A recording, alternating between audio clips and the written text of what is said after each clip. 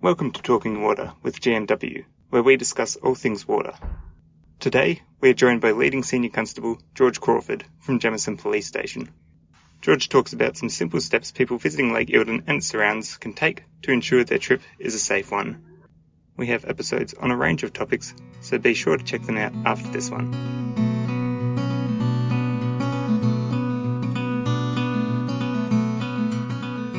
Joining us, George. Can you tell me a bit about how you ended up at Jamieson Police? Yeah, g'day. Thanks for having me along.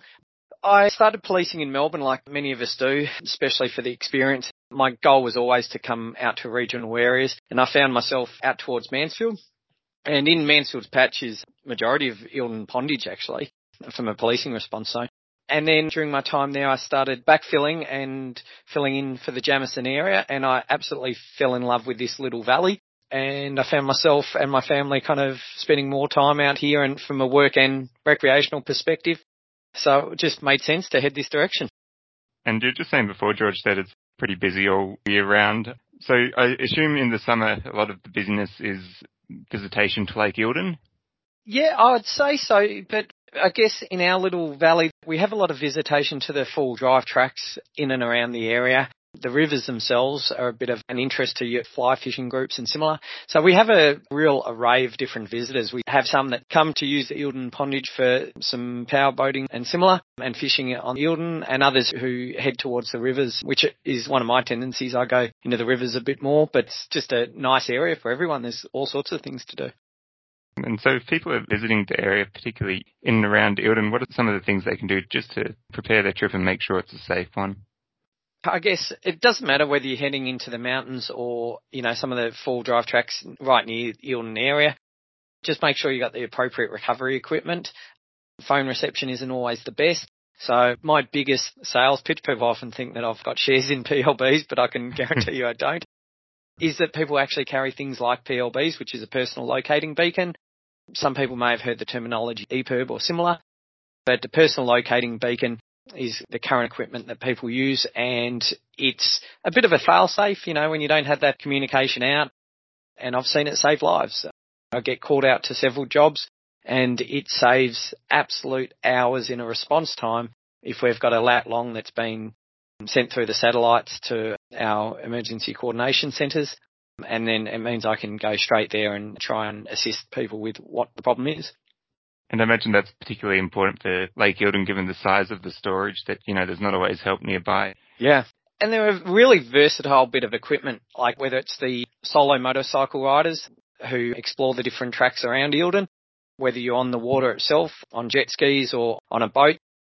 They're the size of a mobile phone. When I go hiking, unfortunately there's a lot of snakes out there as well, that if you get bitten by a snake, even if you do have mobile reception, we actually encourage people, if they're wanting an emergency response, that they set that off as well as calling us, because it corroborates and confirms their location.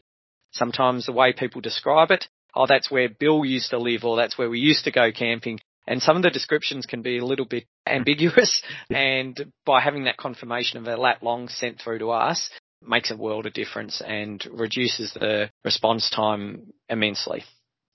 Some of the other things for preparation, the list is probably endless, but having the right equipment, making sure that your boat, you get it serviced before you head out for the season. Your life jackets are in good working order. I saw one the other day, ones with the little gas cylinders, had all corrosion around it. He wasn't aware of it, and during my inspection I pointed it out to him, and he was able to get it rectified. So just checking that equipment yourselves and making sure that you do have all that right equipment. So that's part of it. And whether it's a car or a boat, you're going into some remote areas, it's in your interest to make sure it's working properly. Yeah, it's always best to do the prep beforehand rather than wait till something goes wrong, isn't it? Yeah. So what are some of the most common issues you see around your area, George? I do get called out a lot to people ignoring the 5-knot zones, and it's a little bit challenging. I am land-based, and so I'm relying on different agencies to assist, whether it be fisheries, maritime safety, or Transport Victoria. We have water police out on the water as well. But just going back to that 5-knot zone, Eildon's quite a large pondage, and those 5-knot zones are there for the safety of our guests and our residents. And if I look at especially the Jamieson arm, which is in my main patrol zone, There's only one small arm that's restricted to 5 knots, and that's roughly from Peachy's Road from memory all the way down into the Jamieson Arm. And I've had some people complain, oh, wait a minute, I can safely go a lot faster than that. But if you look at the size of Eildon, there's so much area where you can enjoy those speeds, and we have a lot of kayakers and swimmers down in our arm, and there's a lot of hidden debris actually at the moment with all the rains and floods that we've had in the recent months, that it's really not in your interest to be going too quick in that area because you're likely to do some damage to your vessel as well as potentially harm to yourself. And at this time of year, with us getting into the warmer weather, are some of the issues you see different? You mentioned snake bites before being a bit more of an issue. I assume that's something that increases during summer? Yeah, it's more of a seasonal concern. I don't usually worry about that trudging through the snow in the mountains behind me or, yeah. But yeah, like I'm a kayaker. That's my enjoyment with the water. And yeah, I've been kayaking along and seeing the snakes on the top of the water, crossing from one side of the river to the other. I've had a deer cross in front of me on the Upper Goulburn, which was a beautiful sight. So yeah, it's interesting what the different hazards can be actually at times. Yeah. And you mentioned a bit before about how you work with a few different groups when it comes to dealing with things underwater. Can you tell me a bit about that and how the different agencies work together up your way? Yeah, for those who aren't familiar, firstly, me being at Jamieson Police Station, I'm a single member station, which means that it's me, and me. I do work alongside other neighbouring police stations like Woods Point and Mansfield police members. But in saying that, our resources are still relatively limited and we've got a very wide span of areas of control. And we respond to, domestics, car accidents, all sorts of issues. So water's just one aspect of it. And there's some that are quite closely related. So we work closely with DECA members, authorised officers from DECA and Parks Vic. So quite often you'll see police patrolling alongside them. One, because their resources are probably as tight as ours are at times, and it's really good to work together. And they've got a wealth of knowledge in those different fields that we might not necessarily have. We might have that broad brush understanding, whereas working with some of those specialist areas really help us have a better understanding. So, as I said, we patrol quite regularly with the DECA members or Parks Vic members alongside some of those campgrounds that you'll see. For me, it might breach up into the Goss Bay area along Walsh's Road, or, to be honest, any of the foreshore around the Jamieson area as well. The other one I mentioned before was Maritime Safety, which is under Transport Victoria. They are one of the authorities on the water, so they do all the registration checks and licensing, making sure people are wearing their life jackets. And I'll pair up with them occasionally to do a bit of a patrol. I'll join them on the boat. And it's a great way to interact and do an intercept on the water. People are used to seeing me pull them over in a vehicle. They're not used to seeing me rock up with Maritime Safety and do an intercept on the water and breath test on the water. So yes, we do that. Fisheries, had the luxury of working with fisheries only about 4 days ago down on Jamieson Boat Ramp. We're having a chat and doing some compliance checks along there. So whether they're on the water or in their vehicle, they mix it up a bit. And I'll try and tag along when I'm available. And again, they've got a wealth of knowledge in those areas, which I particularly might not have. Yeah, that's great. And it sounds like there's some really good relationships there, because I know I sort of hosted the Jamieson Emergency Services Expo early and there's a great turnout to that. So it sounds like there's some really good connections up there. Yeah, we're extremely reliant on those kind of networking and connections. And we've got a lot of local support and a lot of local volunteer agencies. One of the ones I forgot to mention actually is the Mansfield SES have multiple watercraft, and I try and get out onto the water with them when I can. They've got a great bit of experience amongst that volunteer group, and they've got some amazing equipment. Even one of their new rescue boats has thermal capabilities and similar. So if we're doing a search on the water, fantastic asset to have, which really assists. And on a slight tangent, I'm one of the drone pilots for the Northeast region, so it's not uncommon to see me flying a drone in and around the foreshore of Eildon, whether I'm doing a search or some of it could be just training. The more practice I get looking for people in the water, the better I'm going to be for when we actually need it. So it's a relatively new asset. So yeah, hopefully I'll get out there a bit this summer and get some practice in. And not have to use it operationally, which would be the goal.